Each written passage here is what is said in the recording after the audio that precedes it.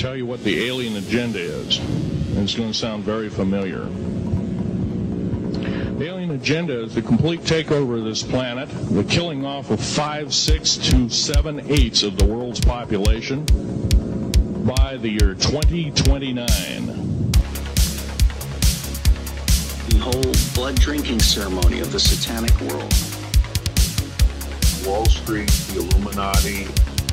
Children are being killed for their bone marrow. The end of the world as we know it. This one world government, this one world economy. America will always choose independence and cooperation over global governance, control, and domination. Come on, to the depths of our imagination. You may not like what you find, but after all, it's our mind.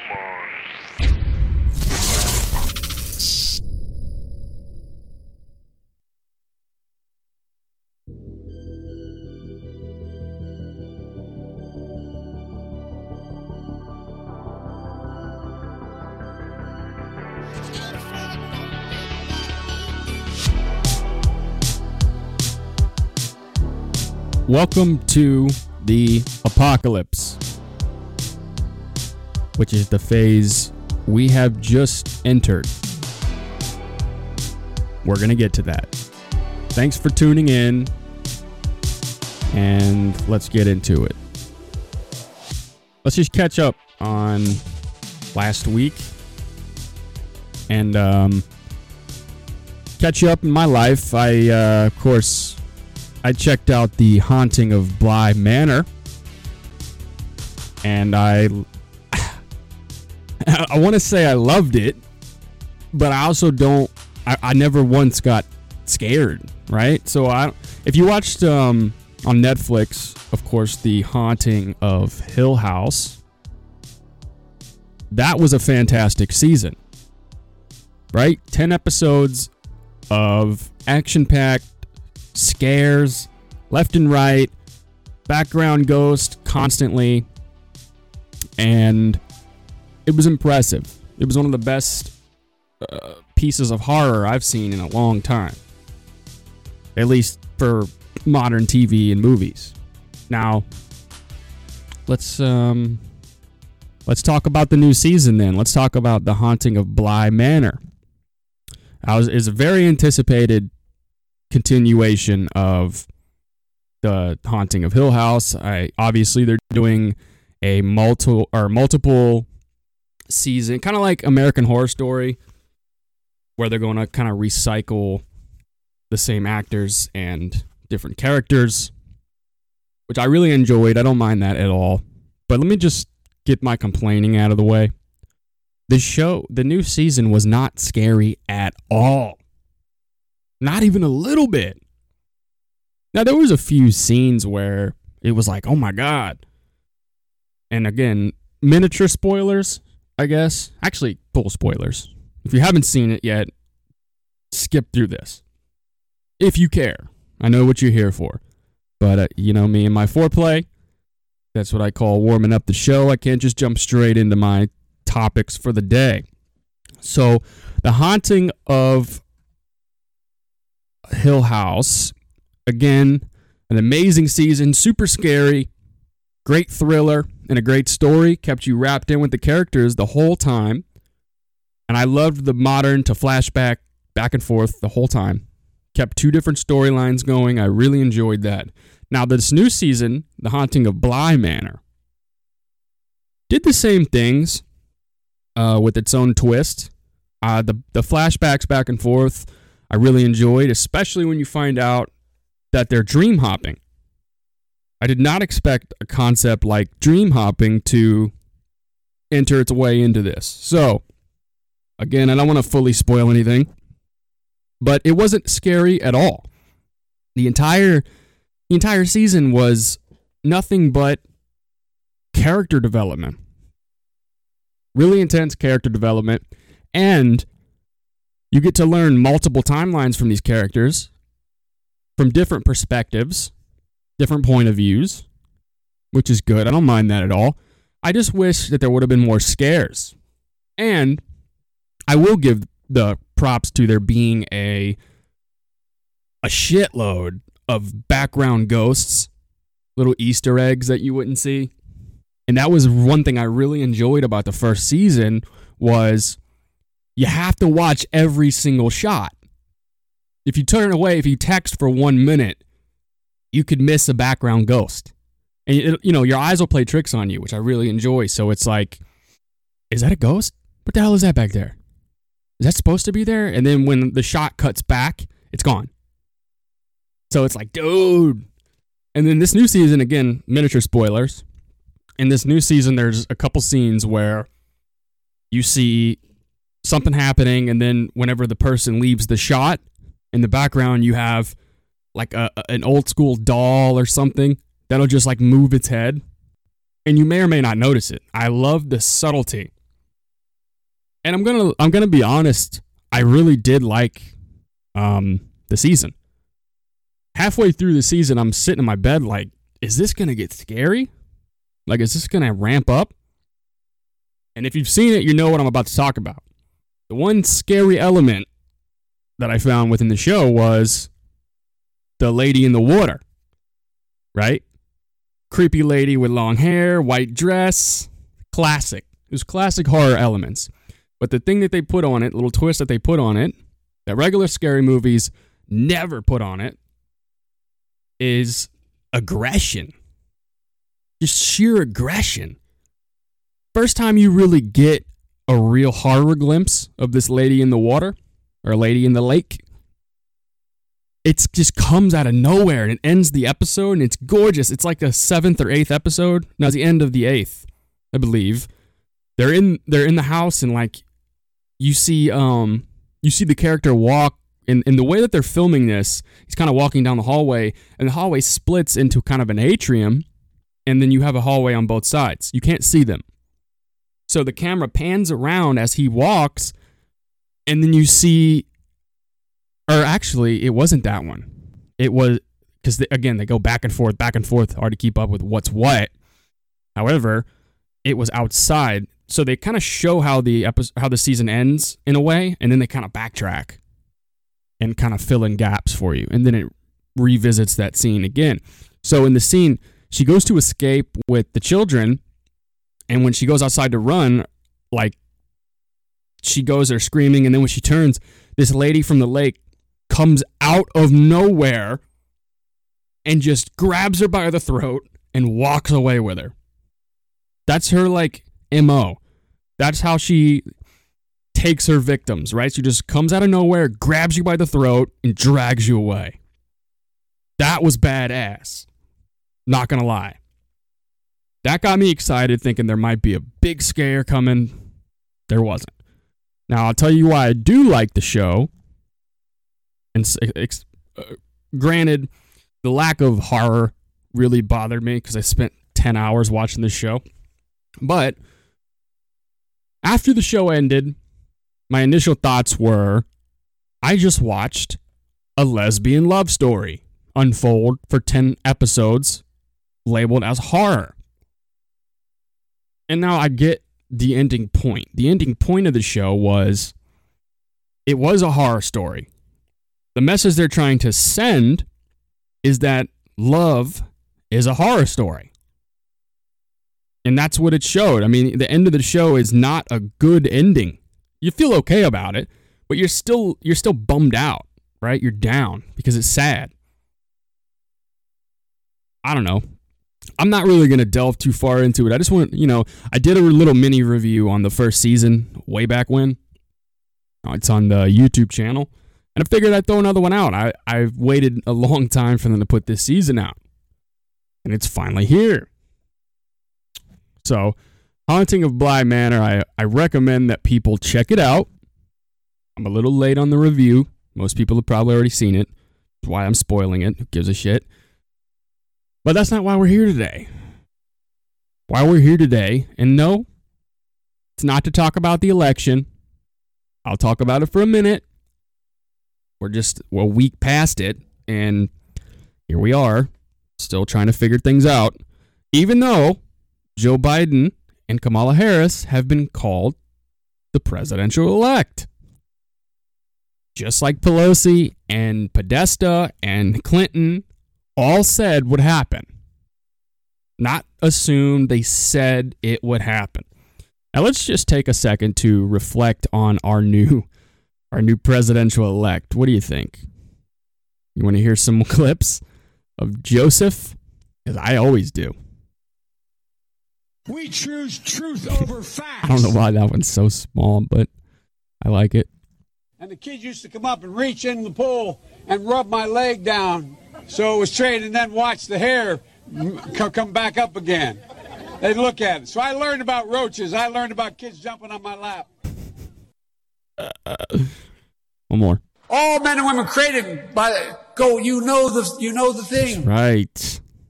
This is just for all my Biden voters out there, and for all my black Biden voters. Poor kids are just as bright and just as talented as white kids. They sure are, bud. So the election went as I figured it would.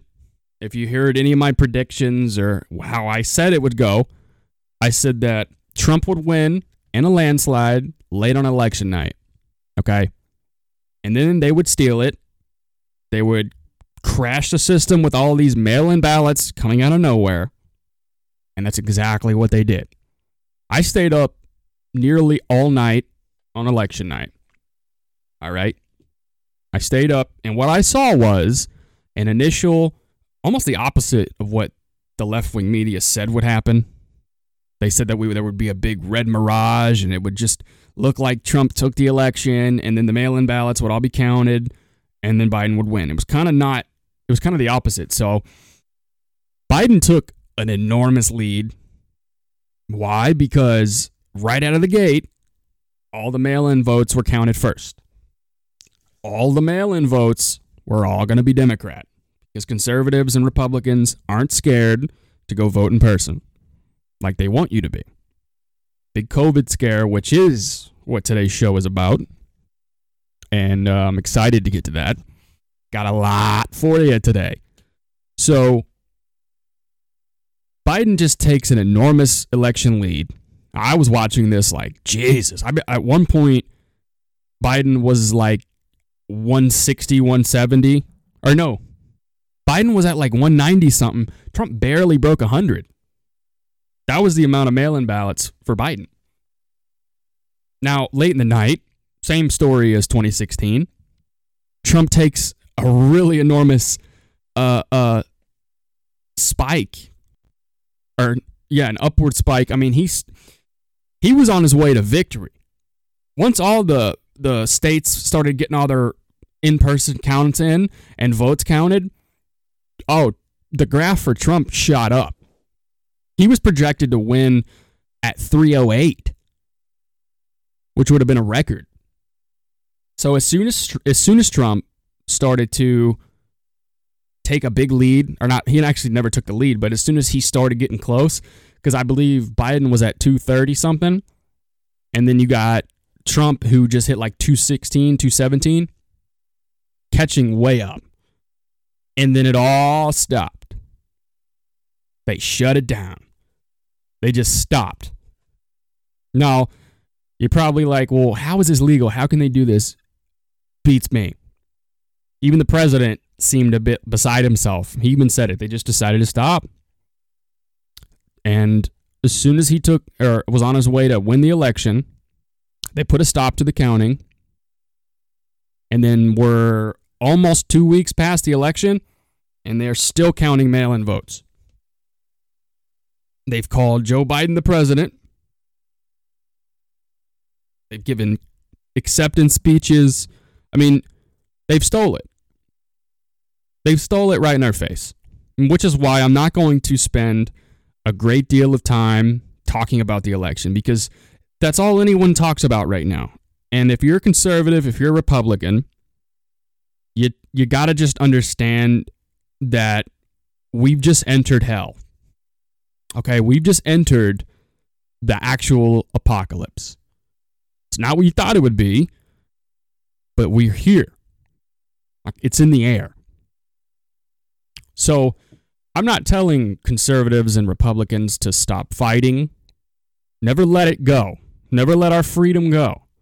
Because I'll tell you, starting today, Monday, November 9th, Trump is taking these states to court. Now, in my opinion, this whole legal ordeal, they can announce whoever they want to be president right now. Ultimately, it's going to come down to either one or two things. Either it's going to come down to the already stated coup to have the military remove Trump when he doesn't concede immediately, and which I want him to do now, and he refuses to concede. They call him unfit, deem him a dictator, and they have him removed with the military. That's the plan. Or it goes to the Supreme Court. That's my prediction, is that it'll end up in the Supreme Court, and Amy Coney Barrett is going to stab Trump right in the back. I never wanted her in there. A lot of conservatives didn't want her in there. We just need somebody red in there before they packed the courts, stuffed it with Democrats, which they still might do. As soon as they get rid of fracking, destroy our oil industry, all the truckers in America are going to be striking this week, I believe, and storming D.C. The Patriot rallies are already mobilizing in cities. They woke up the beast. I said it last week. They opened up the beast. They opened the floodgates for conservatives, Republicans, patriots. You know, you listen to these Black Lives Matter events, these little rallies that they have, that by the way, the media is giving false coverage per usual. They're doing a technique used in film called a crop shot. There's other names for it, but I've heard it as a crop shot. And what that is it's a technique for filming something to make it appear bigger. Okay? So what they've done with these little bitty Black Lives Matter crowds, which is no more than a couple thousand people, and they shoot it really close, kind of cropping flush with the edges of the crowd, but they zoom in past that and kind of swing back and forth to kind of give this illusion that there's a shitload of people when there's not. So we got somebody who took drone footage, and you can look this up on YouTube or wherever it's not banned, and he flies over some of these Biden or Black Lives Matter rallies, and it's 1,000 people maybe. You go to these Patriot rallies, these Patriot protests, Stop the Steal protests, and you got 13,000 people filing in. Alex Jones shows up, another 1,000 show up. Alex Jones leaves, another 2,000 show up. It's just the only way to stop the steal of this election, and then I'll move on, is we have to show them the numbers. Show them that they're wrong. Show the American people that these people are actually stealing it. Because they're in denial. It's disillusioned. This is all a plan that's been predetermined by the people who run this world. And we know who those people are, but this is not random. I've said this for week after week after week. So just keep fighting, keep protesting, keep pushing, and don't let Black Lives Matter and Antifa take down our streets. And don't let them burn down our businesses. So, what do we got in today's show? Obviously, COVID. But we're going to talk about... So I did an episode about the Great Reset. Okay? And I'll play the clip for you right quick just to catch you up to speed. It's a miniature little Great Reset clip. Check it out.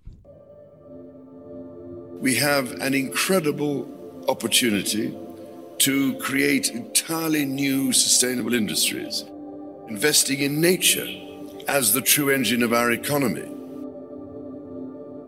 The current global crisis has disrupted every aspect of our lives, but it has also presented us with an extraordinary opportunity, a chance to reset and accelerate efforts to improve the state of our world. Changing our current trajectory will require bold and imaginative action, together with determination and decisive leadership. In order to secure our future and to prosper, we need to evolve our economic model, putting people and planet at the heart of global value creation. If there is one critical lesson we have to learn from this crisis, we need to put nature at the heart of how we operate. We are on the verge of catalytic breakthroughs that will alter our view of what is possible and profitable within the framework of a sustainable future. We need nothing short of a paradigm shift, one that inspires action at revolutionary levels and pace. COVID. We simply cannot waste any more time. The only limit is our willingness to act.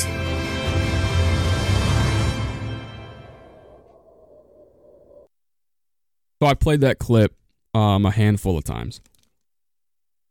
And that's the Great Reset coming from the Davos group, right? So let's go over here and start reading. I'm going to teach you some things today, okay? So for years, right? For years, we know what groups have been running the world at different points. The Rockefeller Foundation, the Rothschilds, it goes on and on and on. And obviously, the Illuminati is a bit subjective, okay? So this whole push for globalism has been going on since the 40s, even before that. Let's talk about the Rockefeller family, okay? They've been a forefront of eugenics, which is the science of population control, since about 1902, okay? Now, David Rockefeller's oldest brother, John, established the Population Council, all right? The eugenics program developed, tested, and implemented various biowarfare tools, all right, as a means of controlling population growth. Since then, efforts at creating the necessary infrastructure, research bodies, lab testing, also experimentations, all happen today. Okay, documentation has proved that biological warfare is a reality.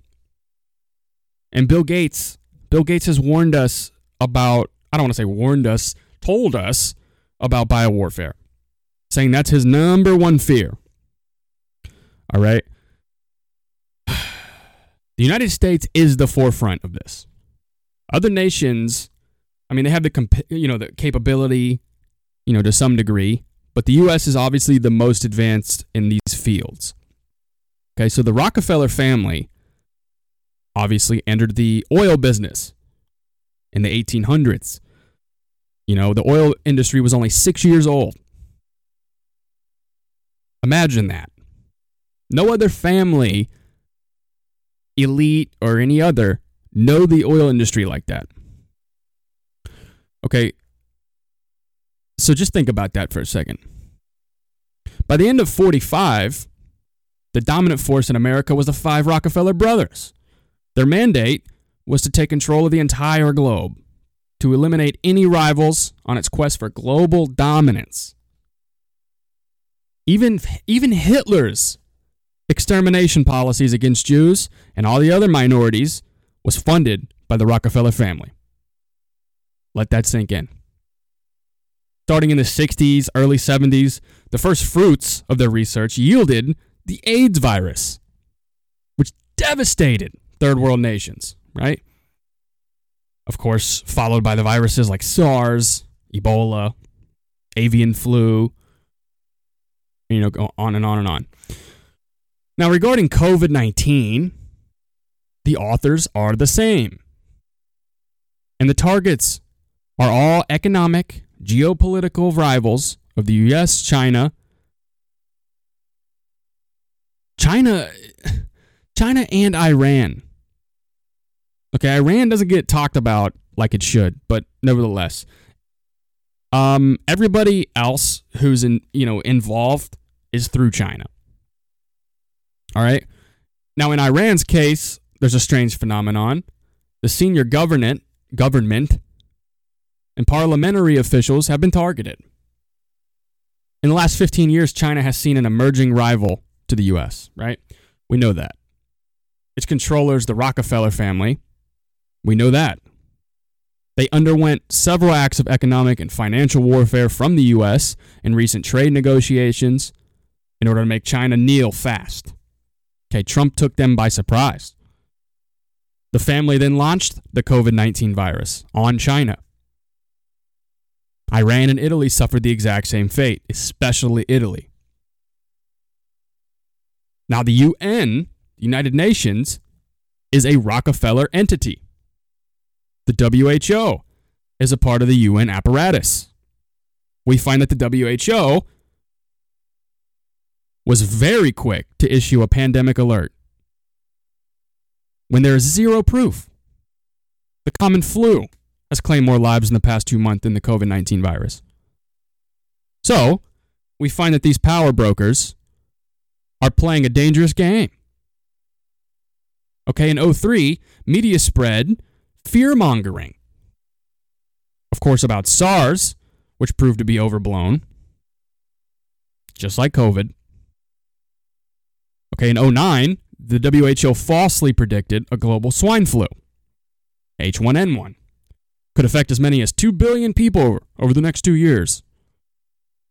Also fraud.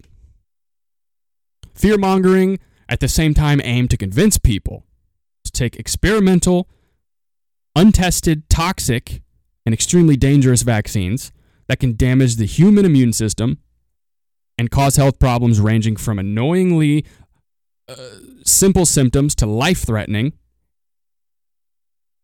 Of course, a similar scenario today. The U.S. had an active biological warfare program since the 40s. Okay, it implemented a secret program to develop offensive and allegedly defensive bioweapons using controversial testing methods. Okay, World War II, the U.S. Chemical Warfare Services began mustard gas experiences on about 4,000 servicemen. Let that sink in. So again, this isn't starting today. I mean, since the 40s, VA patients, which is our servicemen, have been guinea pigs for these medical experiments. So let's talk about more of the Rockefeller Foundation and their 2010 report. They do a yearly report, and there was something very particular about the 2010 report. All right.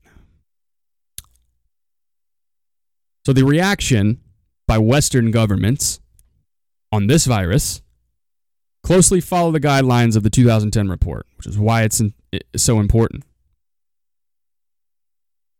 So the report in question has the title Scenarios for the Future of Technology and International Development. It was published in May of 2010, okay, with the Global Business Network of Futurists, Peter Schwartz. Remember that name. The report contains various futurist scenarios. So these run-through scenarios of our future with viruses by Schwartz and his company. Okay, one scenario carries the title Lockstep. I'm sure you've probably heard Project Lockstep. Let's talk about it. It was called Lockstep, a world of tighter top-down government control and more authoritarian leadership with limited innovation and growing citizen pushback. This is where it gets fun. So the Schwartz scenario states, in 2012, the pandemic that the world had been anticipating for years finally hit. Unlike 2009's H1N1, this new influenza strain, originating from wild geese, was extremely virulent and deadly. Even the most pandemic-prepared nations were quickly overwhelmed when the virus streaked around the world, infecting nearly 20% of the global population and killing 8 million in just 7 months. Okay, he continues. During the pandemic, where did I go? I lost my place. The pandemic also had a deadly effect on economies. International mobility of both people and goods screeched to a halt, debilitating industries like tourism and breaking global supply chains, which we're seeing today. Even locally, Normally bustling shops and office buildings sat empty for months, devoid of both employees and consumers. Again, very familiar. Then the scenario gets really interesting. During the pandemic, national leaders around the world flexed their authority and imposed airtight rules and restrictions. From the mandatory wearing of masks to body temperature checks at the entries of communal spaces like train stations, supermarkets. Even after the pandemic faded, this more authoritarian control and oversight of citizens and their activities stuck and even intensified. In order to protect themselves from the spread of increasingly global problems, from pandemics and transportational terrorism to environmental crisis. Wait a minute, breaking news. Hold that thought. Now from Fox News, Trump says he has terminated Secretary of Defense Mark Esper. All right, see, folks, I'm going to return to this Rockefeller Foundation coverage here, but I want to say I'm going to get to my theory on the Trump situation at the end of the podcast, but I will say this. You're going to see arrests start happening. You're going to see terminations and arrests. Just be ready for that. Anyways, where was I? During the pandemic, environmental crisis. Leaders from around the world took a firmer grip on power. All right.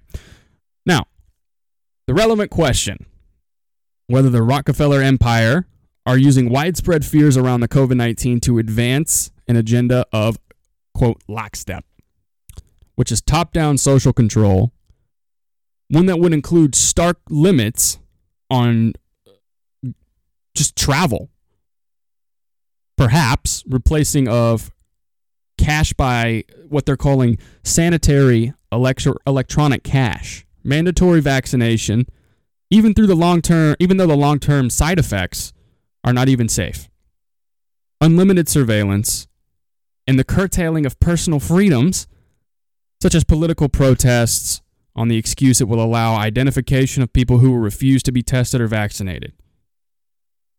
Many countries are shut down. They shut down schools, universities, increasing uncertainties, spreading more fear, which is what that is their power, that is their move, taking us over by fear. Okay, much of the Rockefeller 2010 scenario is already here. Fear is never the sound of reason. And a lot of people would gladly give up all of their freedoms just to know that they're safe. This is how they play it out. So, let's see. So I guess we're just waiting around to see what's going to unravel with the Rockefeller Foundation. But we can talk about post-lockdown. Now, I want to play a clip real quick, of Mike Pompeo, who used to be the head of the CIA, who answers to only Soros and the Rockefeller Group. This was him on TV. Somebody recorded this off their cell phone, as you're going to hear him talking in the video. And he recorded it off his TV, and just listen. I thought it was a pandemic. The Chinese government was the first to know of this risk to the world. And that puts a special obligation to make sure that the data gets to our scientists, our professionals. This is not about retribution. This matters going forward. We're in a live exercise here to get this right. We need to make sure that even today, the data sets that are available to every country, including data sets that are available. Now we're in an exercise? I thought there was a full-blown pandemic. Not an exercise, not a drill. So, Mike Pompeo slips on TV, calls coronavirus an exercise, an operation. And of course, President Trump, his response to this was, "You should have told us," which I love. Now, in the Rockefeller hierarchy or totem pole of power, Mike Pompeo, or Pompey, whatever it is, has a higher position than Trump. You got to remember, Pompeo was the head of the CIA before being made Secretary of State. Okay, the head of the CIA is answerable to only the Rockefeller Foundation and family, not the president. That's the reality, folks, within our government. So there he is talking about this operation that we're in while Fauci stands next to him smiling. So first comes this farce, okay? Pretty much universal government lie around the globe about a deadly virus who the WHO named COVID-19, okay? A decision for a global lockdown, literally the collapse of the world economy, okay? It's already taken, and the key delegates at the WEF conference in Davos, again, the Davos group, were informed of all this. Okay? In January, the WHO declared COVID. They declared it a public health emergency, an international concern. At that time, I mean, there were only 150 known COVID cases outside of China. Now, what's the reason you would lock down the world unless you know what's coming? Okay, in March, the Director General of the WHO converted the PHEIC, which is a public health emergency of international concern, into a pandemic. This gave them the green light to start implementing their plan. Okay? The pandemic, it was needed. It was needed to collapse the world economy and our social fabric as we know it. This isn't a coincidence, right? Nothing's random. It's all calculated, like I said. There was a number of events prepping for this, all pointing in the direction of the worldwide monumental historic disaster. It started about 10 years ago. Probably earlier. Okay? Going back to, again, the Rockefeller report from 2010, it painted the first phase of this plan. Lockstep. Okay? Among the preparatory moves of pandemic was Event 201, held in New York City, where they planned these things for decades. Who sponsored this event? Johns Hopkins Center for Public Health. Also, the Bill and Melinda Gates Foundation. Also, the World Economic Forum, the WEF. Okay, this is their club of rich and powerful that meet every January in Davos, Switzerland. Okay, participating were a number of pharmaceuticals, vaccine interest groups, also the CDC from the US and of China. So, Event 201, all right, was a computer simulation of the coronavirus. The simulated virus was called SARS-2-nCoV, right? That's the original, or it eventually got changed to 2019-nCoV. The simulation results were disastrous, killing 65 million people in 18 months, plunging the stock market more than 30%, causing untold unemployment and bankruptcies, precisely the scenario of which we're living right now. Now, the lockdown scenario foresees a number of ghastly and disturbing events and components of the plan to be implemented by the so-called Agenda ID 2020, which is a Bill Gates creation, fully integrated into the UN Sustainable Development Goals, SDG.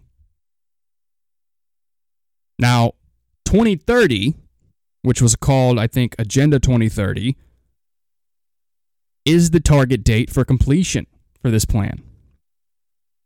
It's a hidden agenda unknown to most of the UN members, mind you. The same target date for completing Agenda ID 2020. Okay, these are key elements as a precursor to what the world is in. Okay, first we have a massive vaccination program, probably through compulsory vaccination. Hence, Bill Gates' dream and brainchild is vaccinating 7 billion people. Now, last week we talked about Bill Gates running or in charge of all these vaccines being flooded into Africa, killing people, sterilizing people.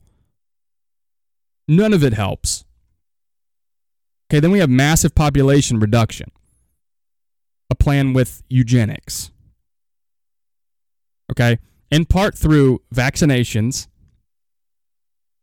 Okay, here's a quote from Bill Gates. If we are doing a real good job vaccinating, we may reduce the world population by 10% to 15%. Okay, he told you this in a speech, I think in his TED Talks in 2010. I played a clip of that from 2010 last week. I wonder if I still... Which one is it, man? Man. This might be it. Of all the things that are out there, what could cause an excess in a single... Nope, wrong one. This is it. Enjoy. Yep, this is the TED Talk.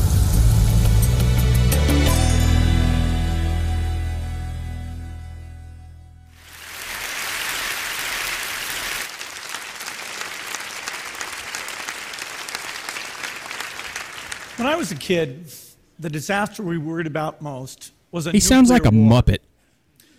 That's why we had a barrel like this down in our basement, filled with cans of food and water. When the nuclear attack came, we were supposed to go downstairs, hunker down, and eat out of that barrel. Today, the greatest risk of global catastrophe doesn't look like this. Instead, it looks like this. If anything kills over 10 million people in the next few decades, it's most likely to be a highly infectious virus. He's telling us. Not Fucker. missiles, but microbes.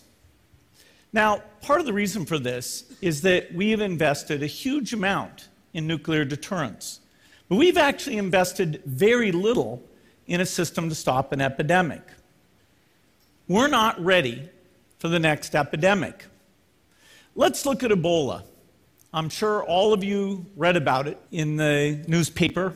Lots of tough challenges. I followed it carefully through the case analysis tools we use to track polio eradication. And as you look at what went on, the problem wasn't that there was a system that didn't work well enough. The problem was that we didn't have a system at all. In fact, there are some pretty obvious key missing pieces. We didn't have a group of epidemiologists ready to go who would have gone, seen what the disease was, see how far it had spread. The case reports came in on paper. It was very delayed before they were put online, and they were extremely inaccurate. We didn't have a medical team ready to go. We didn't have a way of preparing people. Now, Médecins Sans Frontières did a great job orchestrating volunteers, but even so, we were far slower than we should have been getting the thousands of workers into these countries. And a large epidemic would require us to have... Okay, you can finish that. His whole TED Talk is on YouTube. Again, he just tells us what's coming, and this is in 2010, the same year that the Rockefeller report comes out, telling you all this. So Bill Gates, he's been advocating for years, okay, for massive population reduction. I've talked about it before, handfuls of times. In fact, while we're doing clips, I have a clip of Bill Gates from a long time ago. Let me see if I can find that, where he talks about population control. I don't have it. Actually, let me add it, because if I'm going to talk about this, I mean, we got to talk about it. It's creepy. I mean, Bill Gates is always telling you about reducing population. Okay, let's see. We got contact tracing. Ugh. Get to that shit. Get to that. Give me 1 minute. We'll look through my sounds. Yeah, I don't see it. I'm going to have to refine that. That's a bummer. I've played it before. If you want to go back to an old episode, you can listen to it. But he's all about population control. There's so many clips, unbanned clips on YouTube that you can look. So, as I was talking about Bill Gates, and for more than 20 years of their foundation and their extensive vaccination programs in Africa, India, other places. Africa we know about already. But what about India and their sterilization rates? Anger is growing in central India, where at least a dozen women have died. Dozens more have become ill after more than 80 women were sterilized by just one doctor on a single day. The surgeries took... Just one doctor? What the fuck? So, Africa, India, other places around the world, they've all seen a record of involuntary sterilization of women between 14 and 49 years old. That's everyone. So, 3 things that we need to watch for. Okay, 3 big problems. First, an electric ID, okay, for every person on the planet. Okay, it'll be in the form of a nanochip and, in my opinion, injected along with the mandatory vaccination. Now, this nanochip could be remotely uploaded with all personal data. You're on the grid system, and it's always inside you. And what this means, right? I talk about the social credit score in previous podcasts. Now, what does that mean? Well, here's an example. This is everyone's example. Right now, we have a surge of Black Lives Matter, Antifa, Anti-America, and what do they want? Raise your fists in solidarity. That's what they want. And if you don't do that, you're ignorant. So they're creating this societal illusion that black people are taking over. But they're also creating the illusion, they're creating that illusion through the other illusion that cops are just shooting black people for no reason. That all the Trump supporters are racists. So this electronic ID will be your social credit score. So if you say, fuck Black Lives Matter, well, you might not get on a plane. Because when they pull up your social credit score, your electric ID, it might tell them that you're not for Black Lives Matter. And the way that the news and the media and everybody gives you their response to when you say things like that is that, oh, well, you must hate black people. You're not flying with Delta. You're not flying with my airline. It's going to get there. Okay, so the second thing is, of course, digital money, cashless society. Again, I talked about that last week. No more cash. They're already doing this fake shortage of change.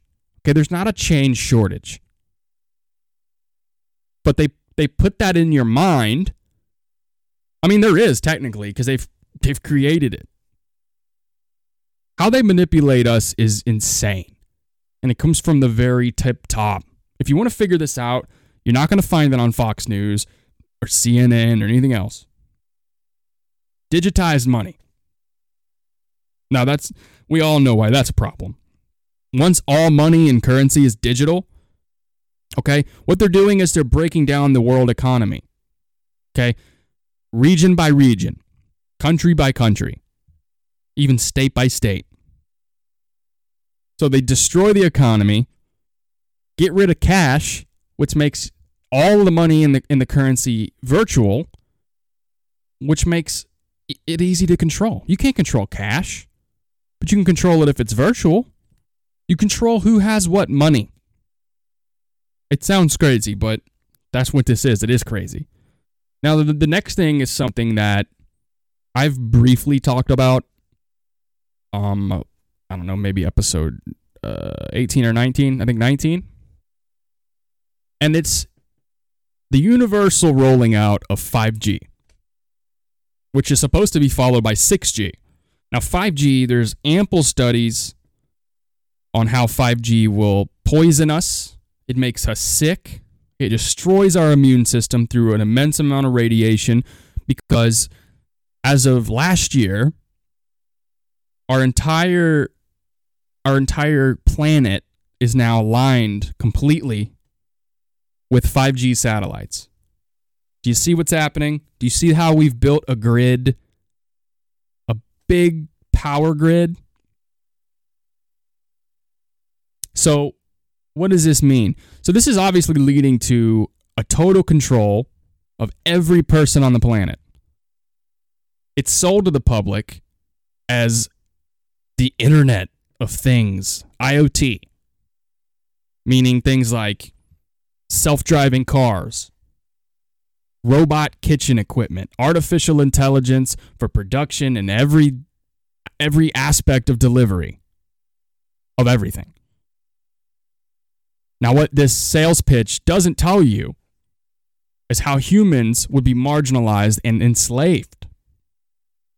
Now, to carry this master plan forward, high-frequency electromagnetic waves are needed. Therefore, rolling out 5G is a must, no matter what the health impact on humans is. Or even just the globe, plant life, anything. Now, it doesn't matter how it will affect viral infections, like possibly COVID-19. Now, this is a precursor for understanding how things are being planned, right? It may help you, figure out why or what or how or who. So, the first phase of the lockdown scenario, okay, it portrays in vivid colors the criminal nature of the dark, deep state. A division of the Rockefeller Empire, which, I'm not going to dive too far back, but it is a reincarnation of the Roman Empire. Now, one of the top operated cities of the Roman Empire was a city called York. I'll let that sink in. By all means, look it up. A city in Rome called York. Now, the Roman Empire supposedly fled there when it began to crumble. And then the Roman Empire, by the way, is what began all of this. So they all flee to this York, right? And then what? We got all these years later, we got New York, where the Rockefeller Foundation, the Rockefeller Empire operates out of. Now, what do we call New York? The Empire State. This is insane. But I digress. So, where are we at here? All right. I was talking about COVID, the Rockefellers, a fake public emergency by the WHO. Of course, social engineering being applied. Governments are pressured, into extending lockdowns, despite the consequences economically. So we talk about China. So stage one of all this, and again, this is documented. Okay, you got a trade war against China. The WHO Director General had the backing of Bill and Melinda Gates Foundation, Big Pharma, the WEF. And the WEF is in Davos, Switzerland. Of course, the Davos Group, hence the Great Reset. That's where that came from. Okay. Of course, January, the WHO launches this global emergency. The Trump administration announced it's going to deny entry to foreign nationals who have traveled to China in the last 14 days, immediately triggering a crisis in air transportation, U.S.-China trade, as well as tourism. Italy then follows suit, canceling all their flights to China. So we got this trade war. Okay? Now, the second stage, you got a financial crash. And this all comes from fear. Stock market manipulation. Okay? Global financial crisis unfolded in the course of the month of February, culminating in a dramatic collapse of stock market values as well as major decline in the value of crude oil. The collapse was manipulated. It was the object of insider trading, foreknowledge, the fear campaign, right? That's what it is. Now we get to the lockdown. Okay, this financial crash in February was immediately followed by the lockdown in early March. The lockdown and confinement, supported by social engineering, was instrumental in reconstructing the global economy, okay? Resetting our global footprint, depopulating the earth, the complete global reset, hence the Great Reset, okay, applied simultaneously in large numbered countries. The lockdown triggered the closing down of the national economy, okay? So that breaks down supply trading, supply chains. So obviously politicians lie to you about this, right? But who controls the politicians? Okay, they're political instruments.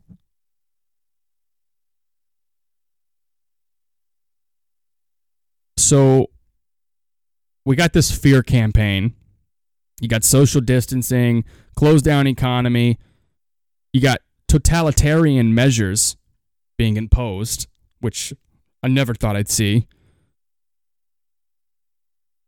So we got a global stock market crash, right? Now, there's a quote from Henry Kissinger that I want to talk about. It says, "Control oil and you control nations. Control food and you control people." Now think about that. So, just like Bill Gates, the Rockefellers are, quote, well-meaning, right? They have never made a secret of their desire to reduce the world population. It's in your face. They tell you. Okay? Of course, through the form of eugenics, eradicating poverty. For example, through, vaccination, starting in Africa, of course. Bill Gates has recently suggested that he would try out his new corona vaccine in Africa. To which even his friend, Dr. Tedros, who's the WHO Director General, protested. The coronavirus pandemic has brought poverty, famine to millions around the world. Now, to the contrary, it would seem that almost all governments are co-opted or tactically coerced into adhering to these guidelines.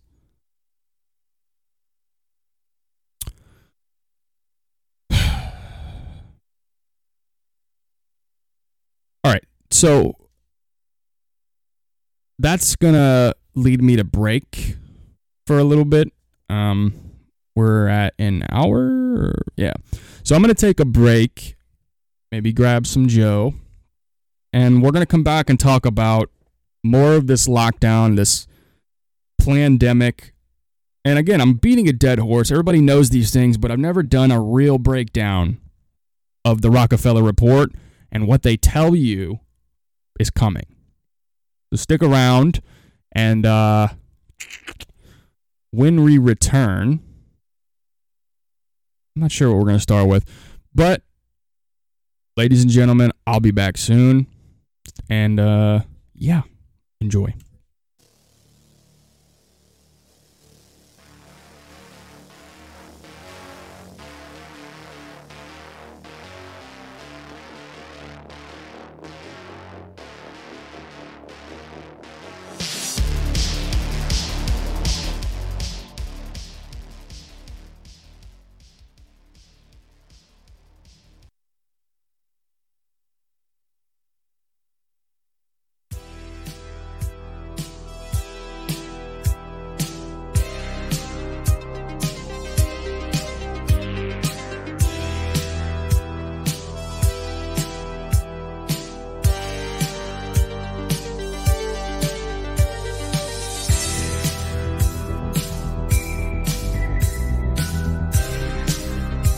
Okay.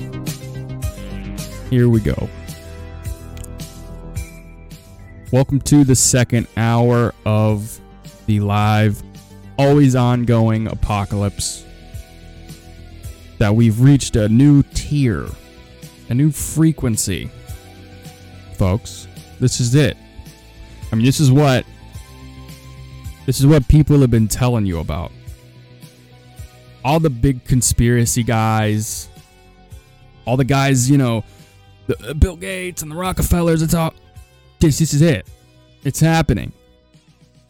So let's jump straight into it. We were talking before we went to break about the Rockefeller Foundation, the global reset, the COVID hoax, this manufactured New World Order shutdown, and we're going to keep on. We're going to keep going. We were talking a little bit about vaccines, and we're really just breaking this down.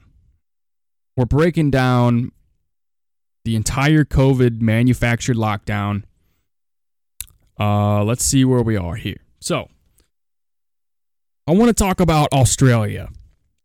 I've mentioned them briefly on previous podcasts talking about the lockdown and COVID.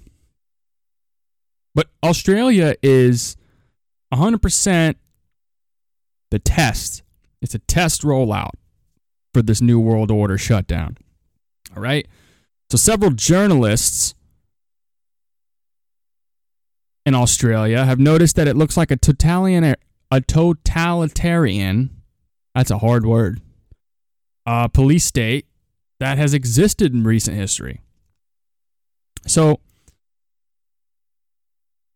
right now, in the Western world, Australia and New Zealand are slamming citizens with perhaps the most draconian measures yet. All right? These are policies that the elites want to introduce everywhere. But they are going full on in Australia, and it just continues to get worse. All right, in various areas of Australia, level 4 response measures have been enforced for at least the next 6 weeks. I mean, including curfews, strict mask policies, including people being forced to wear masks outside, which is ridiculous. Which, by the way, the masks are never going away. Now that we've let Biden steal this election, which again, hopefully things change, but in the event that they don't, this is what we're looking forward to. Everything I'm about to break down for you with Australia is exactly what we have to look forward to. So, masks outside. Residents aren't allowed to travel more than 3 miles from their homes. And only one person from that household is allowed to leave at any given time. That is crazy.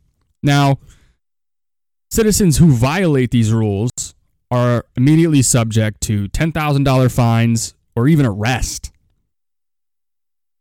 And yeah, people are being arrested for not wearing a mask and being too far from their house. I see video of it all the time. And the way that these people get arrested is just brutal. It's all George Floyd training. They all do the knee on the neck. That's how they get these people arrested. That's how they take them away. They put their knee on their neck. They, you're being arrested. You're breaking curfew. You're not, It's all George Floyd training. They use that as a visual rollout to normalize this stuff. So New Zealand, which the situation there has gotten worse, while Australia's been using, quarantine facilities to force people who are considered high risk to isolate themselves, New Zealand quarantine camps are now fully under control of the military. All citizens who test positive are suspected to have COVID can be separated from their families, placed in these camps, which are basically just hotels that have been converted into prisons.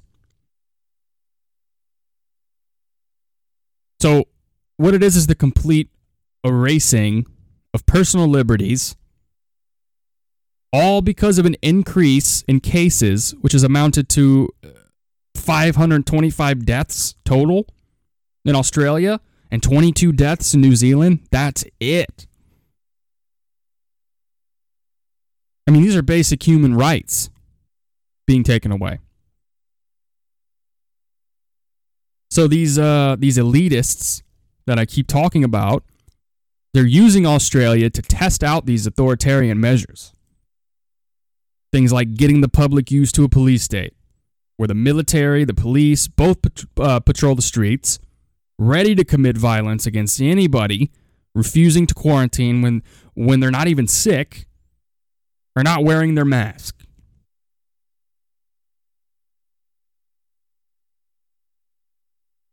We're in big trouble. If we can't get... Oh, here we go. More breaking news. U.S. tops 10 million coronavirus cases amid surge in infections. Wow. Back to the COVID headlines, I guess. Anywho. So we're in big trouble.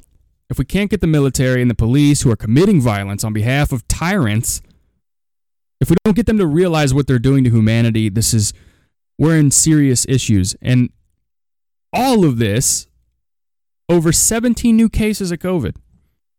This is horrifying. But people buy the scam over and over again. All manufactured through fear.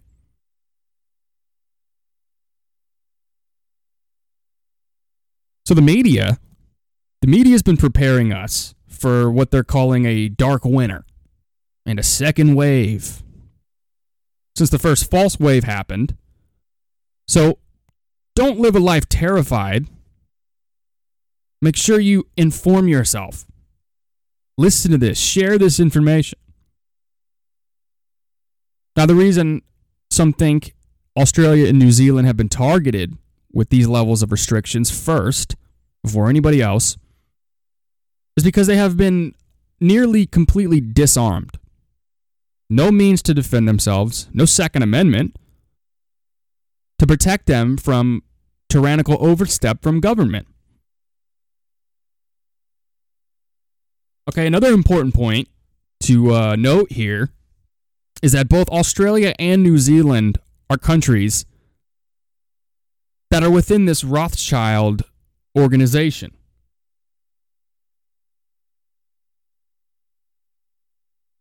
Along with another Rothschild country, Israel, we find the highest levels of government heavy. Very, very heavy. Imposing hard lockdowns. But why? Okay, the UK is about to enter a period of harder lockdowns. They're telling you. It's already admitted. Now, is this because they need the Rothschilds to show the U.S.? I don't know.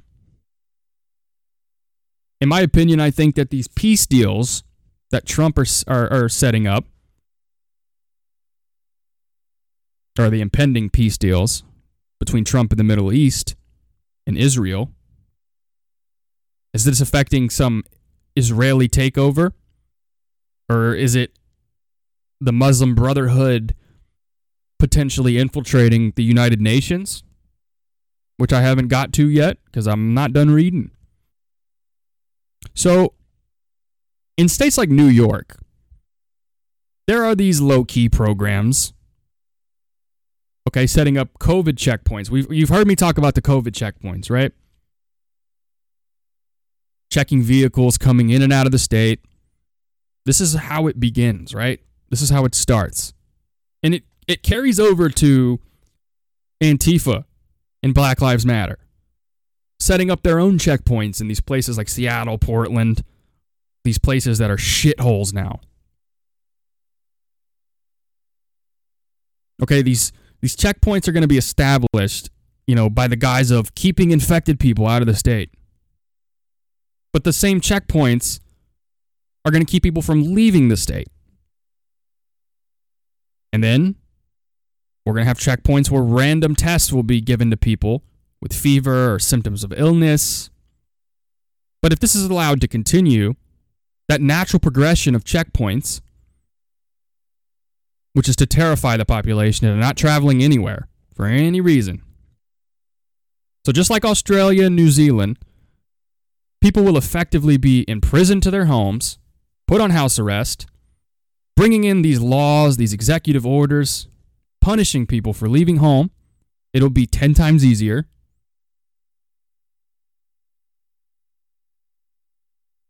Okay, elites and globalists within the U.S. are already calling for hard lockdowns for at least 6 weeks.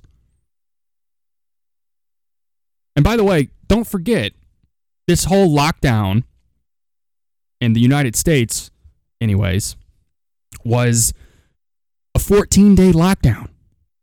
Does anybody remember? Or did they already win? Because they bank on us forgetting, right? They bank on us not remembering what they told us. Okay, because what they told us is that you're going to have a 15-day lockdown, or it was a 14-day lockdown. No, it was 15. A 15-day lockdown. And here we are, already past the presidential election. It's insane. They lied to us. So the elites are already calling for these lockdowns, just like the level 4 lockdown in Australia. Okay, Neil Kashkari from the Federal Reserve, okay, recently said that Americans are saving more, thus they should be subjected to hard lockdowns because they can afford it. That's a quote. Because they can afford it. Okay, Virginia is already planning mandatory COVID vaccinations. I've said that already. Even though vaccines for things like SARS have proven impossible to develop in the past. Okay, so these rushing vaccines, okay, has a history of harming, killing people, which is a bit redundant. So set aside the issue that that giving government power to force citizens to inject anything is immoral, not to mention against a Geneva Convention. So where does this take us? Does it take us to FEMA camps or COVID camps or whatever they're going to call it? Unless America makes a hard stand, which, as we've just seen from the election, it may not happen. All right, mainstream media, they've been suggesting this strategy for months. The Washington Post, they applaud the use of forced isolation camps in other nations. They wonder why the U.S. has yet to start this. But see, many Americans won't go along with these measures, which we have a Second Amendment. Okay? We will use force against people trying to lock them up because of the virus, which is a moderate threat and a small percentage of the population. It's a small percentage of death. You have a higher percentage or a higher likeliness of being struck by lightning or hit by a bus than dying from COVID. So, let's see.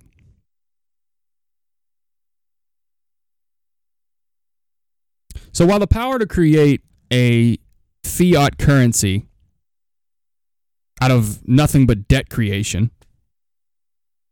has afforded them to immense economic and political control, yeah? So 2008 demonstrated that their usury fraud, and certainly will, collapse. Hence the Great Reset.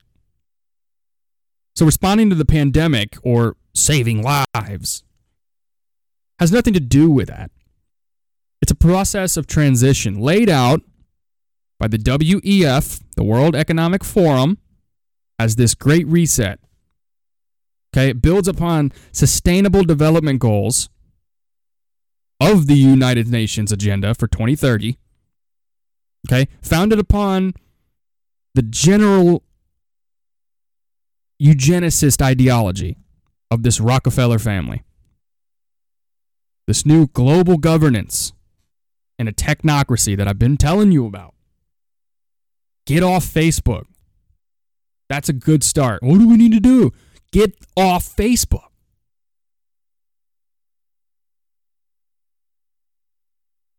So with the technocracy, which is just technocrats appointed by, not even elected, but appointed for their particular exercise, which always sounds appealing to a percentage, but this model proposed, it relies upon the destruction of nation states to be replaced by a distant global technocratic order that only serves the interests of its founding oligarchs and financial benefactors. Okay, this technocratic system was already outlined in 1974. Okay, former U.S. Ambassador Richard Gardner, a member of the CFR, the Trilateral Commission. I'm going to read you this quote. He says, "Never has there been such widespread recognition by the world's intellectual leadership of the necessity for cooperation and planning on a truly global basis. Never has there been such an extraordinary growth in the constructive potential of transnational private organizations. Not just multinational corporations, but international associations of every kind, in which like-minded persons around the world weave effective patterns of global action." Okay? The global COVID-19 crisis is a collapsing event, all right? It's already been misused to bring about this early global reset that was scheduled for 2030. Now it's 2020. But in order to convince the people to comply with these orders, governments and the media calculated this population and shoved them into a state of fear, right? In other circumstances, this would have been impossible without a revolt, a revolution, which could still be coming. We can all hope. But terrorizing the public was essential. Again, creating this false fear. So you'll give up your liberties in order to keep you safe.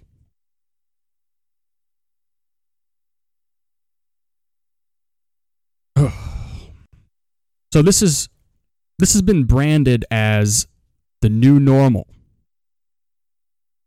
All right? The objective here was to move people towards passively accepting this dictatorship of surveillance state. Okay, it appears most people have been sufficiently frightened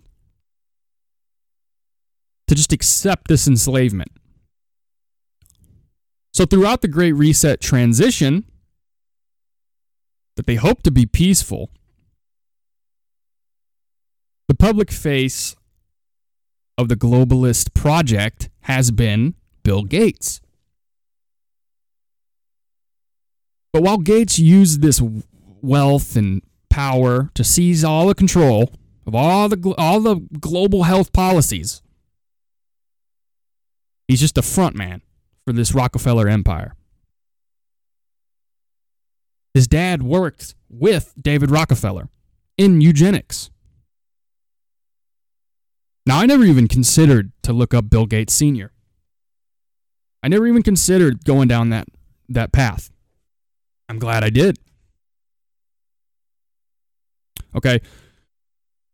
So it's the technological possibilities presented by this fourth industrial revolution, which the architects of the world are now capitalizing on. So, for example, there's no evidence that COVID-19 can be even spread by handling cash.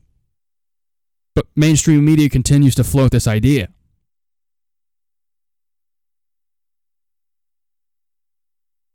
So, again, these rollout schemes, these test runs,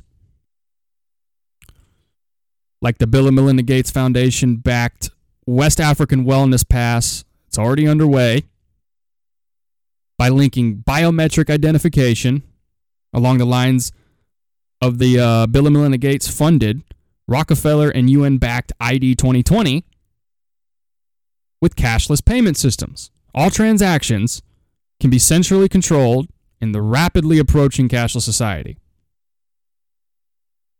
So when your biometric identity includes your vaccine immunity status, there will be no necessity to legislate to make vaccines compulsory,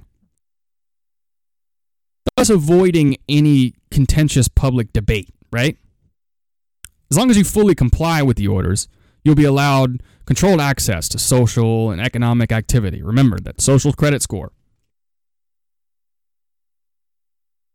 So systems like immunity passport, remember?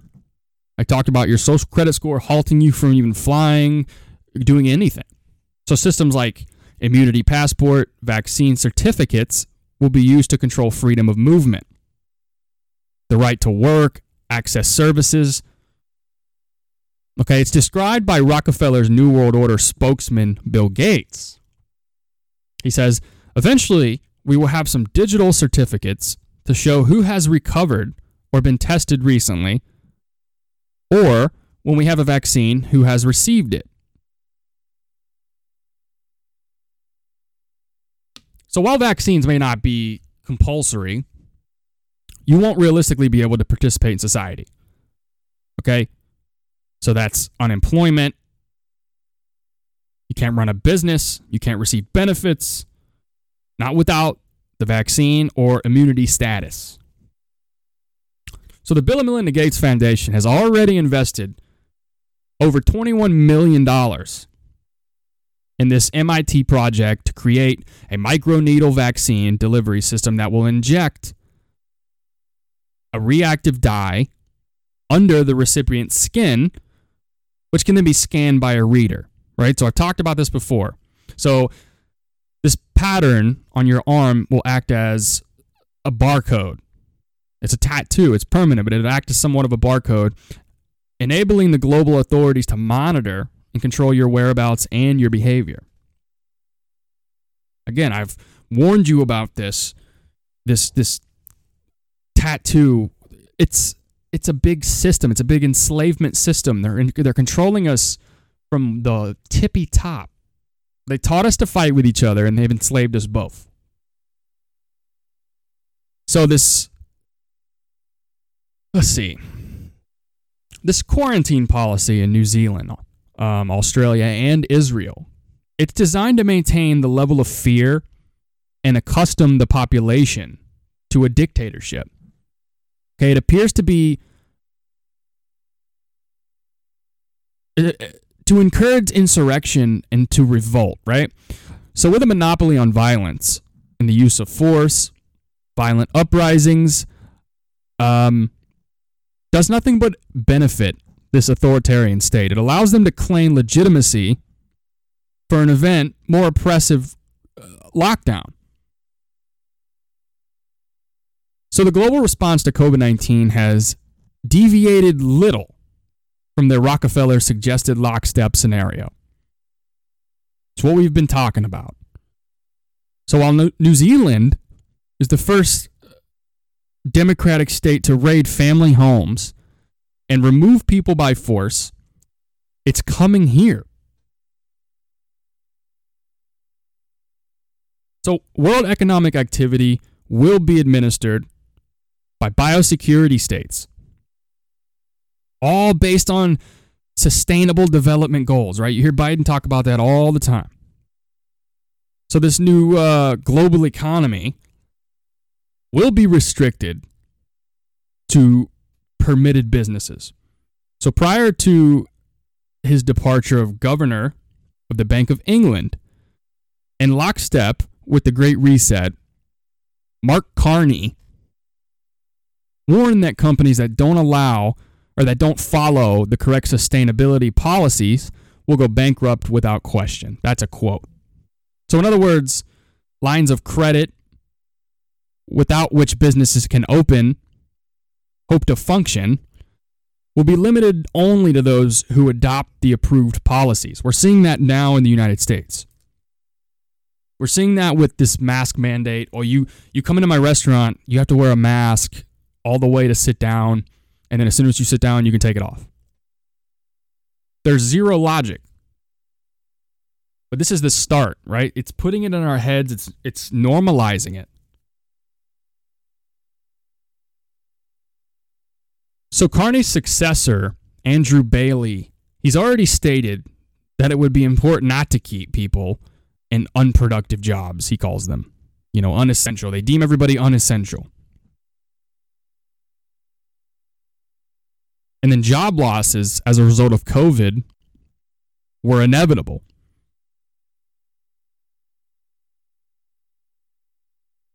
So,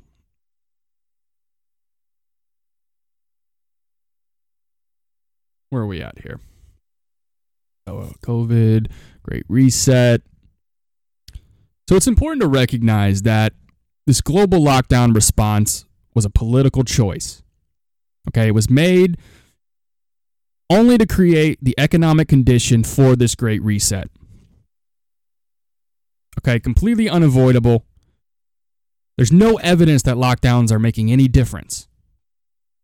Okay, South Korea, Japan, Sweden, they did not impose these full lockdowns, and they have better COVID outcomes than the UK or the US. So, these are the two families' determination to bring about this Great Reset, change the world's economy and society, controlled completely by them. They're currently spending billions of dollars globally on propaganda only to convince us that their new normal, which is what they call it, this new normal, they require consent if any of this is going to work. In other words, in order to scooper them, all anybody has to do is refuse to comply. Okay, you got peaceful protests from the right, but ultimately this is what everyone has to do to make the difference.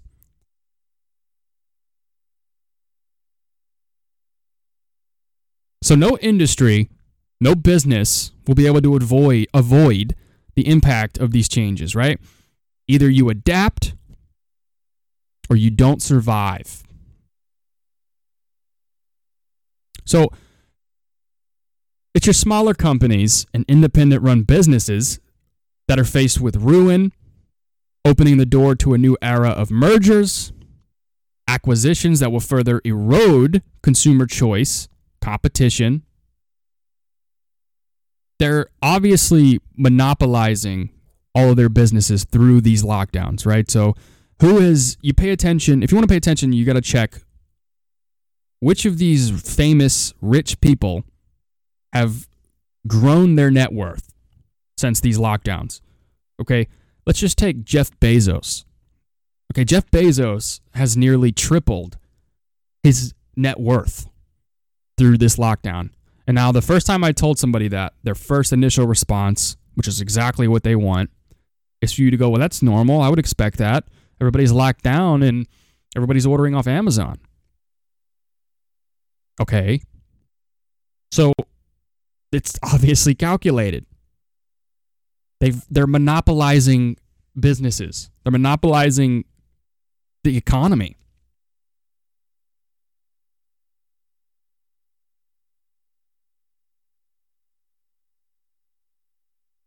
So the WHO is, it said that COVID-19, it says, does not constitute an existential threat or a shock that will leave its imprint on the world's population for decades. But the truth is, there's been no widespread anything.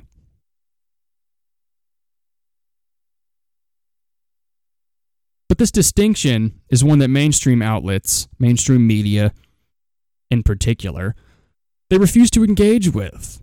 It's an old cliche of dominoes falling. But this chain reaction, which was evident back in 2008, the scale of change that globalists are calling for through this Great Reset which by definition is global in nature, will require the implosion of the current world order to lay the foundations for a new world order.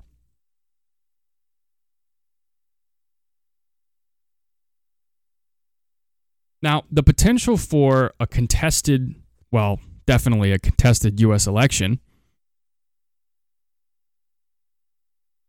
Now, these warnings of vaccine nationalism, okay?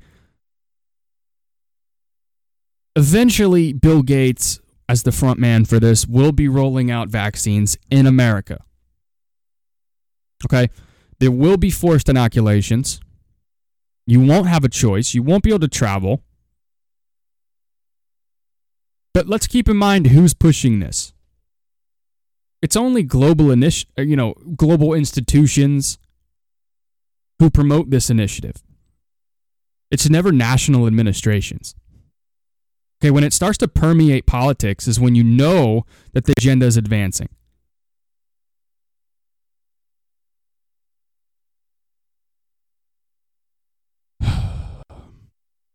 So, they've created sheep. They've created sheep that follow orders. They follow the media. So we have the political operation for COVID. Now, this type of COVID phenomena relates in which a modestly lethal respiratory pathogen has been inflated into a perennial public health crisis in order to implement economic, societal changes that would otherwise be impossible. But this is the political part of COVID, right? It's more difficult to define. Okay, COVID is just a vehicle. It's a shuttle for the Rockefeller Empire. Okay, it's their way to roll out this authoritarian government, one world government. Now, people think it's more for climate change, rather than build consensus among the world leaders for mandatory carbon reductions and carbon tax. They've already said they want to tax carbon.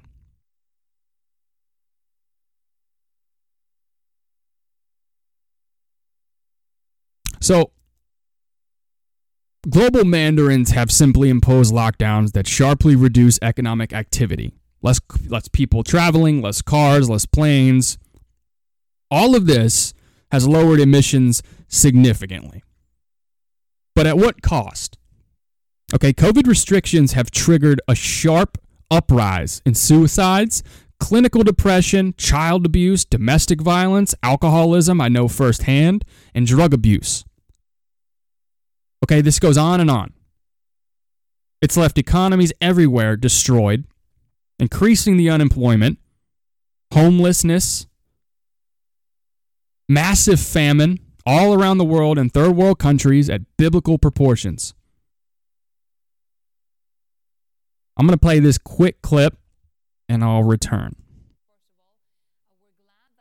Fully recovered. We understand that you just suffered from COVID-19 yourself. Of course, we are about to have a very important conversation right now because the most vulnerable, the poorest in the world, not only unable to work because of global lockdowns, but also seeing food prices surging because of panic buying and supply chain disruptions. How bad could it be?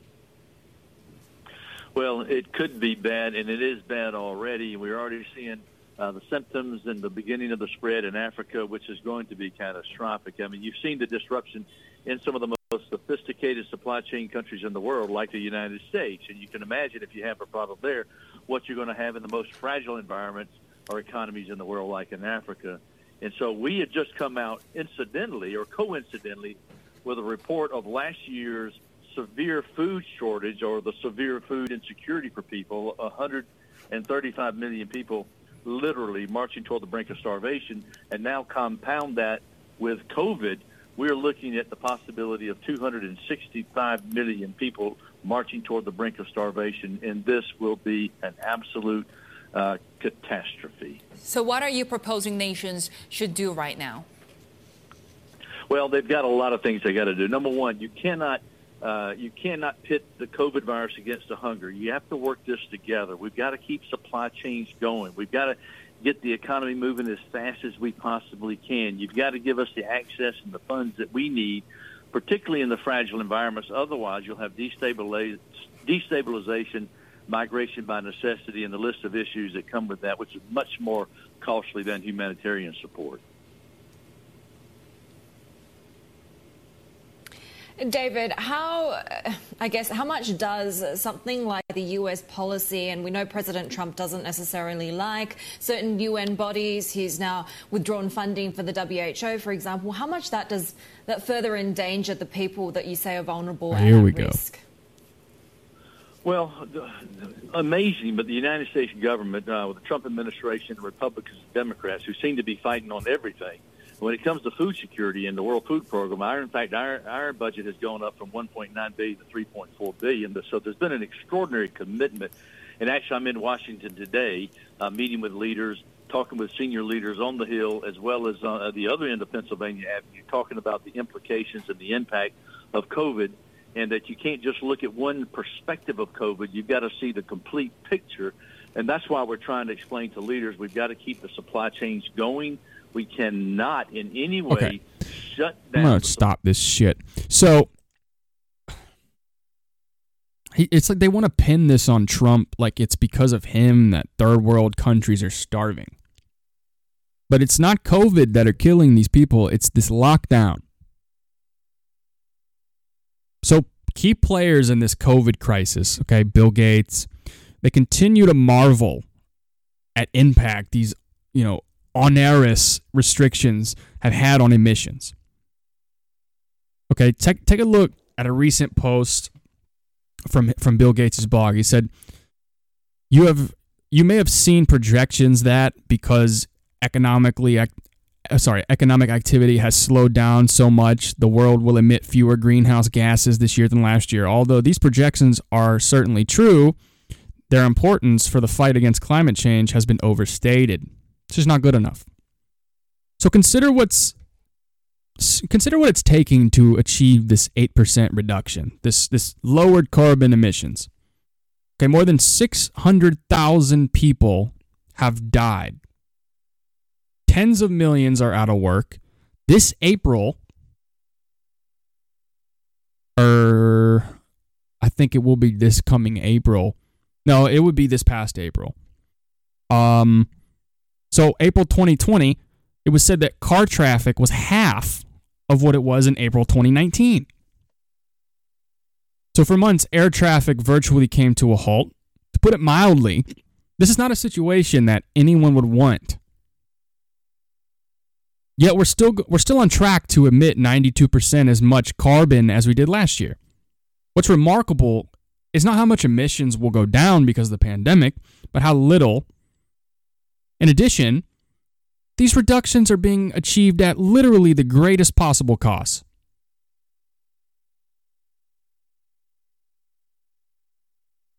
So isn't it odd that Bill Gates has spent so much time calculating the impact lockdowns have had on carbon emissions? And look at how precise his calculations are. Gates' interest in these matters is not merely speculative curiosity. Okay, he and his fellow elites are conducting an elaborate science experiment in which we were lab rats. Okay, what Bill Gates says is if reducing economic activity isn't going to work, then we have to find an entirely different solution, like reducing the size of the population. I mean, that's the only conclusion. So COVID has a lot to do with population control, thinning the herd, but population control is just a small part of a much more ambitious plan to reconstruct the global economy, vaccinate everyone on the planet, and dispose of those niggling civil liberties to which Americans have become attached to.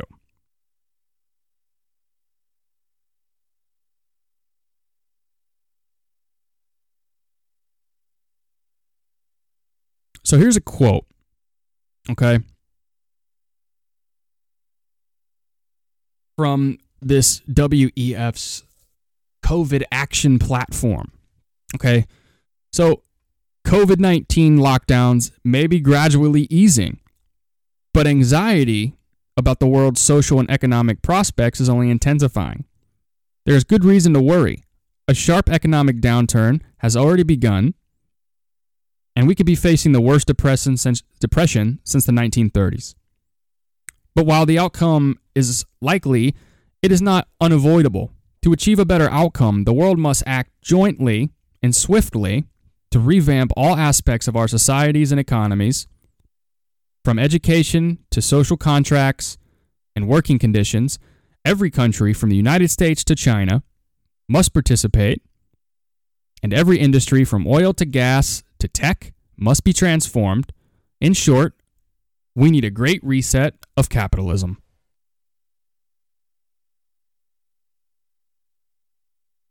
So clearly, the will to build a better society does exist. If it sounds like our illustrious leaders want to remake society from the ground up, it's because that's exactly what they have in mind. They're not even trying to hide this. It's in your face.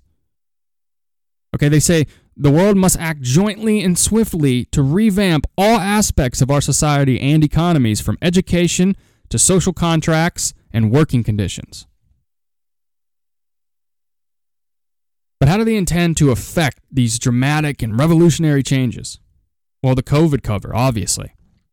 They're going to use COVID to make fundamental changes to an existing system, including accelerating privatization,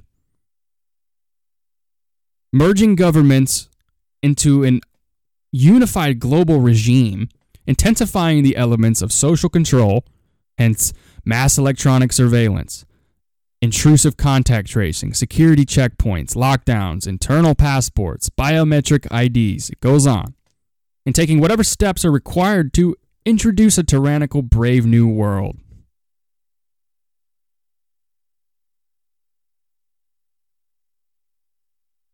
So in order to build a better society, we need to make radical changes to our lifestyles, including reductions in frequent air travel and working from home rather than going out and working in an office.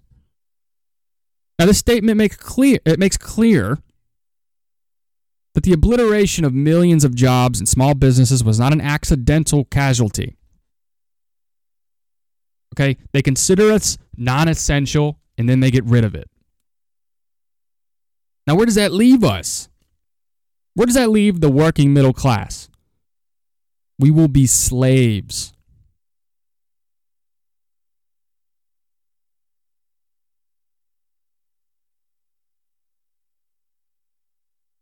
So, I always talk about everything being upside down and crazy right now, but it's all by design.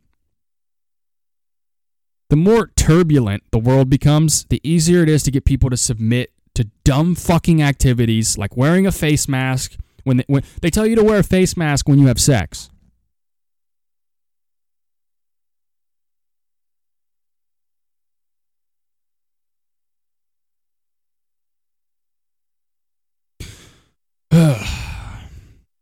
Another quote from Kissinger. It says, "The reality is the world will never be the same after the coronavirus. To argue now about the past only makes it harder to do what has to be done." So I don't understand how the world would never be the same again.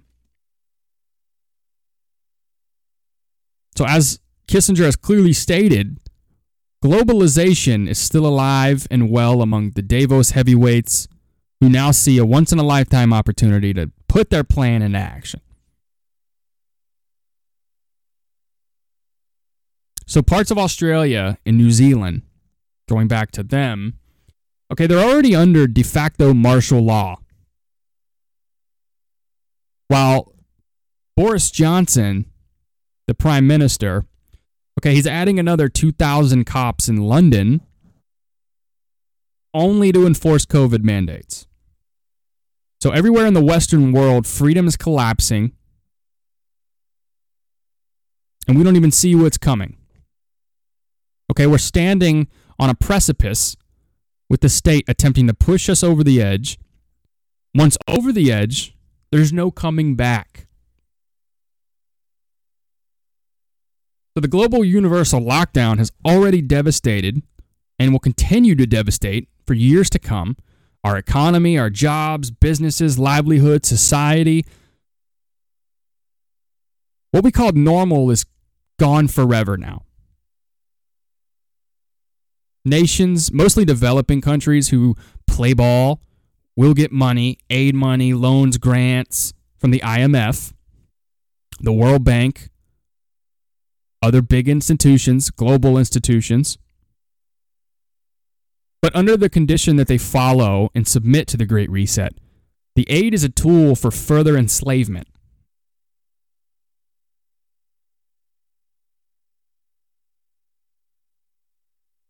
So this is where we are. Now what to achieve from this? What's the point? World domination. Well, it's not ever that simple. You know, corporate greed, financial control, an Orwellian 1984 style mind control. The world dollar empire. Its predecessor, the British Empire, have ruled much of the world for 400 years. China has emerged as one of the most powerful challenger to that empire. And if China can't be destroyed, the dollar empire will be vanquished.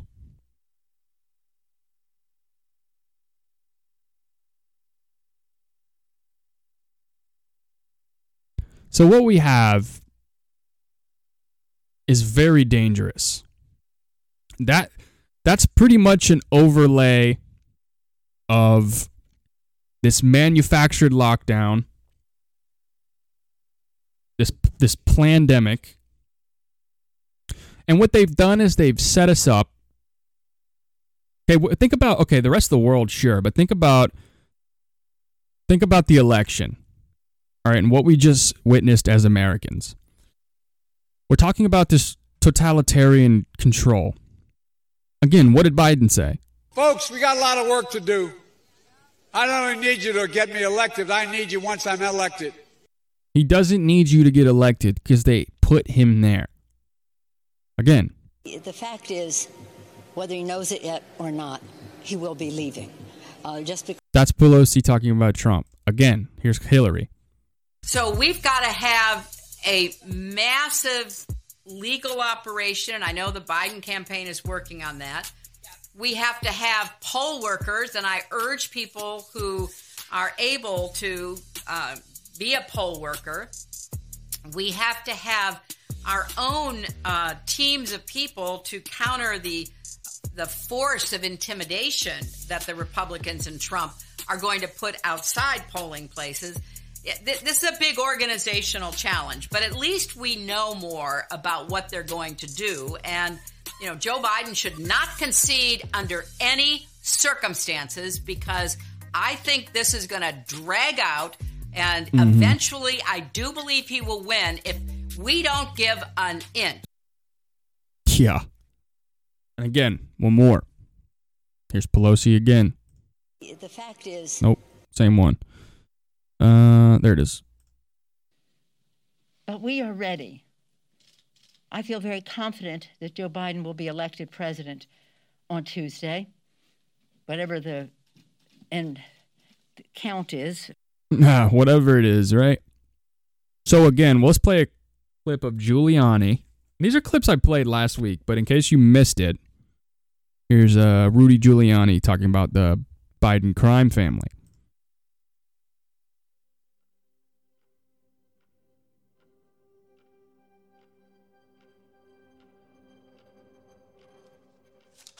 You want proof? New York Times? You want proof? Twitter? You want proof? Facebook? You want proof, you corrupt, lying, whatever you are? Here's the proof. I didn't write it. Russians didn't write it, and I didn't get the 30 million. Your prince got it. The Prince of Darkness, Joe Biden. The guy who used his son, a drug addict, to be his bag man. Why do you think his son lost his teeth at 40 years old?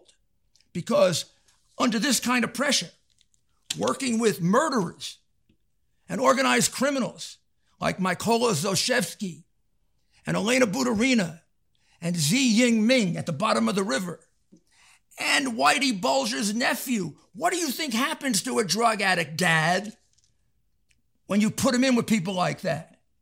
He becomes a much worse drug addict. He becomes a degenerate drug addict. You couldn't find some bum in Washington to do this for you? You had to use your son and ruin his life? And you want to be president of our country? My goodness, you should check in to the local federal prison and start doing your time. That's where you belong, not in the White House. You used your family to pick up your bribes, hide your bribes, live the life of a billionaire. And by the way, I don't think you failed in all those negotiations just because you're stupid. I think you failed in those negotiations because you sold out the United States of America. That's what I think you did. And you were ready to do it again if we didn't catch you. This whole deal was done in anticipation of your being president with the Chinese intelligence services.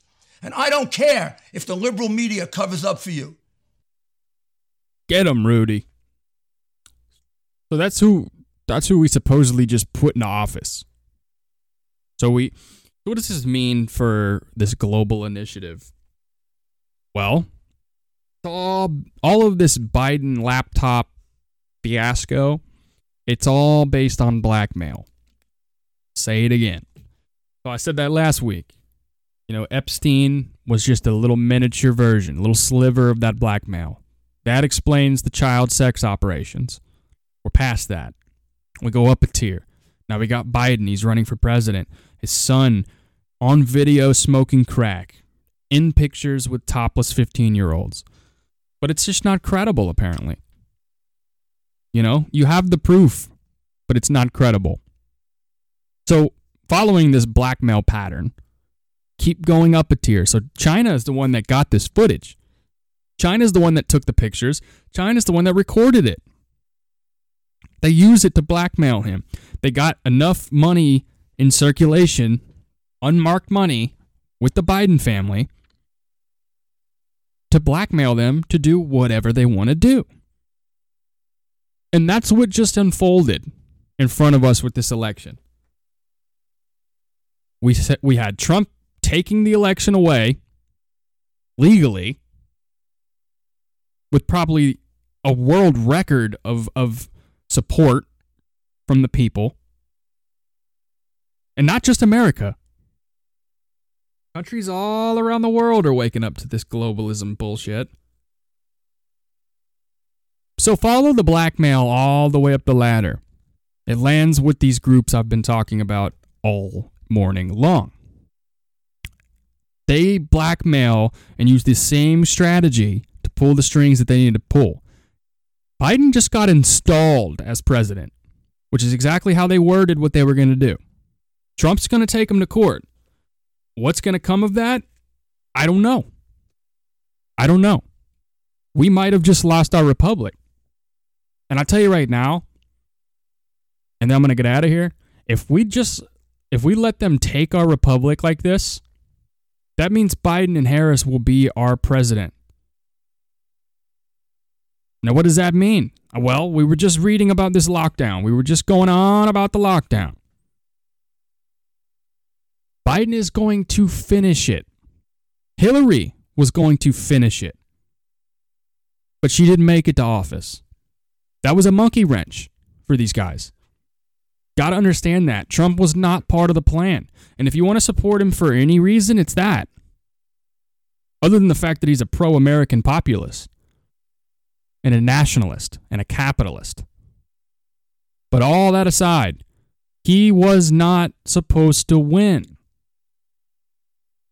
Because all of those candidates before him are all calculated. They're all placed, just like Biden was just placed.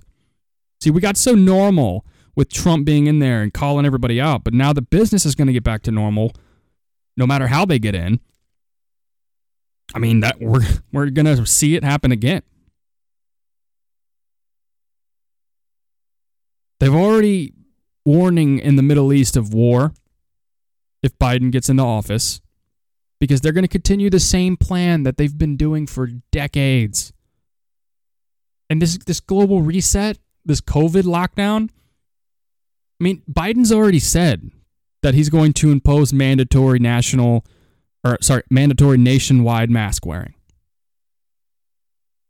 That means all of us have to wear the mask no matter what. Now, remember what I was saying about Australia and New Zealand. It's coming here. Period. I mean, it's already on our doorstep. Virginia rolling out checkpoints and mandatory vaccinations. It's coming. How long until states like California, imagine under a Biden presidency, how long will it take for things like that to roll out in New York? New York will be first. Virginia will be the rollout, but New York will be the first official state doing these things. And how long until California follows? It's going to come down to fighting for our republic and fighting the globalists. They're taking our freedoms, they're taking our liberties, and they're forcing us to stay inside, lowering our immune system, for creating our lowered immune systems that's going to make us all sick from this virus that would never make us sick like they say it is. So that's what they're doing. That's what's behind all of this. That is the complete COVID breakdown. The Great Reset, the Davos Group, all of it. So, I'm glad I got that out of the way. Maybe by next Monday, all of this will calm down and I can return to doing a creepy conspiracy or a thought-provoking topic that's not related to any of this, but I would be doing you guys a disservice if I did not bring everybody up to speed on this. And you can get this information out there. You can get it anywhere. I'm not coining or saying that this is information that's not out there. It's all out there. But if you don't share it, so many of this information has been banned off of everything. You got to share it. Start supporting original websites, HTML sites. So folks, keep fighting. Don't give up on this election. But be ready for what comes next, because I just laid it out for you. It's all coming here. And once they get it done here, they got it all. It's all under their control after that. All right. That's today's show, today's program, podcast, address, whatever, sermon. So check us out on all your social media streaming services like, obviously Apple Podcasts, Spotify, Stitcher, Google Play. I'm working on big things for this podcast, but you guys got to keep, supporting, keep sharing it with people, share the information. Go to my YouTube channel. You can find it, youtube.com/ or just type in Apocalypse Live Podcast. It'll be there.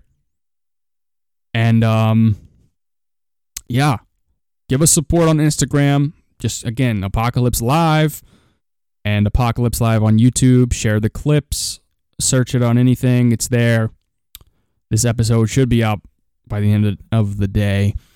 All right, again, I appreciate you listening. I hope you got a lot out of that.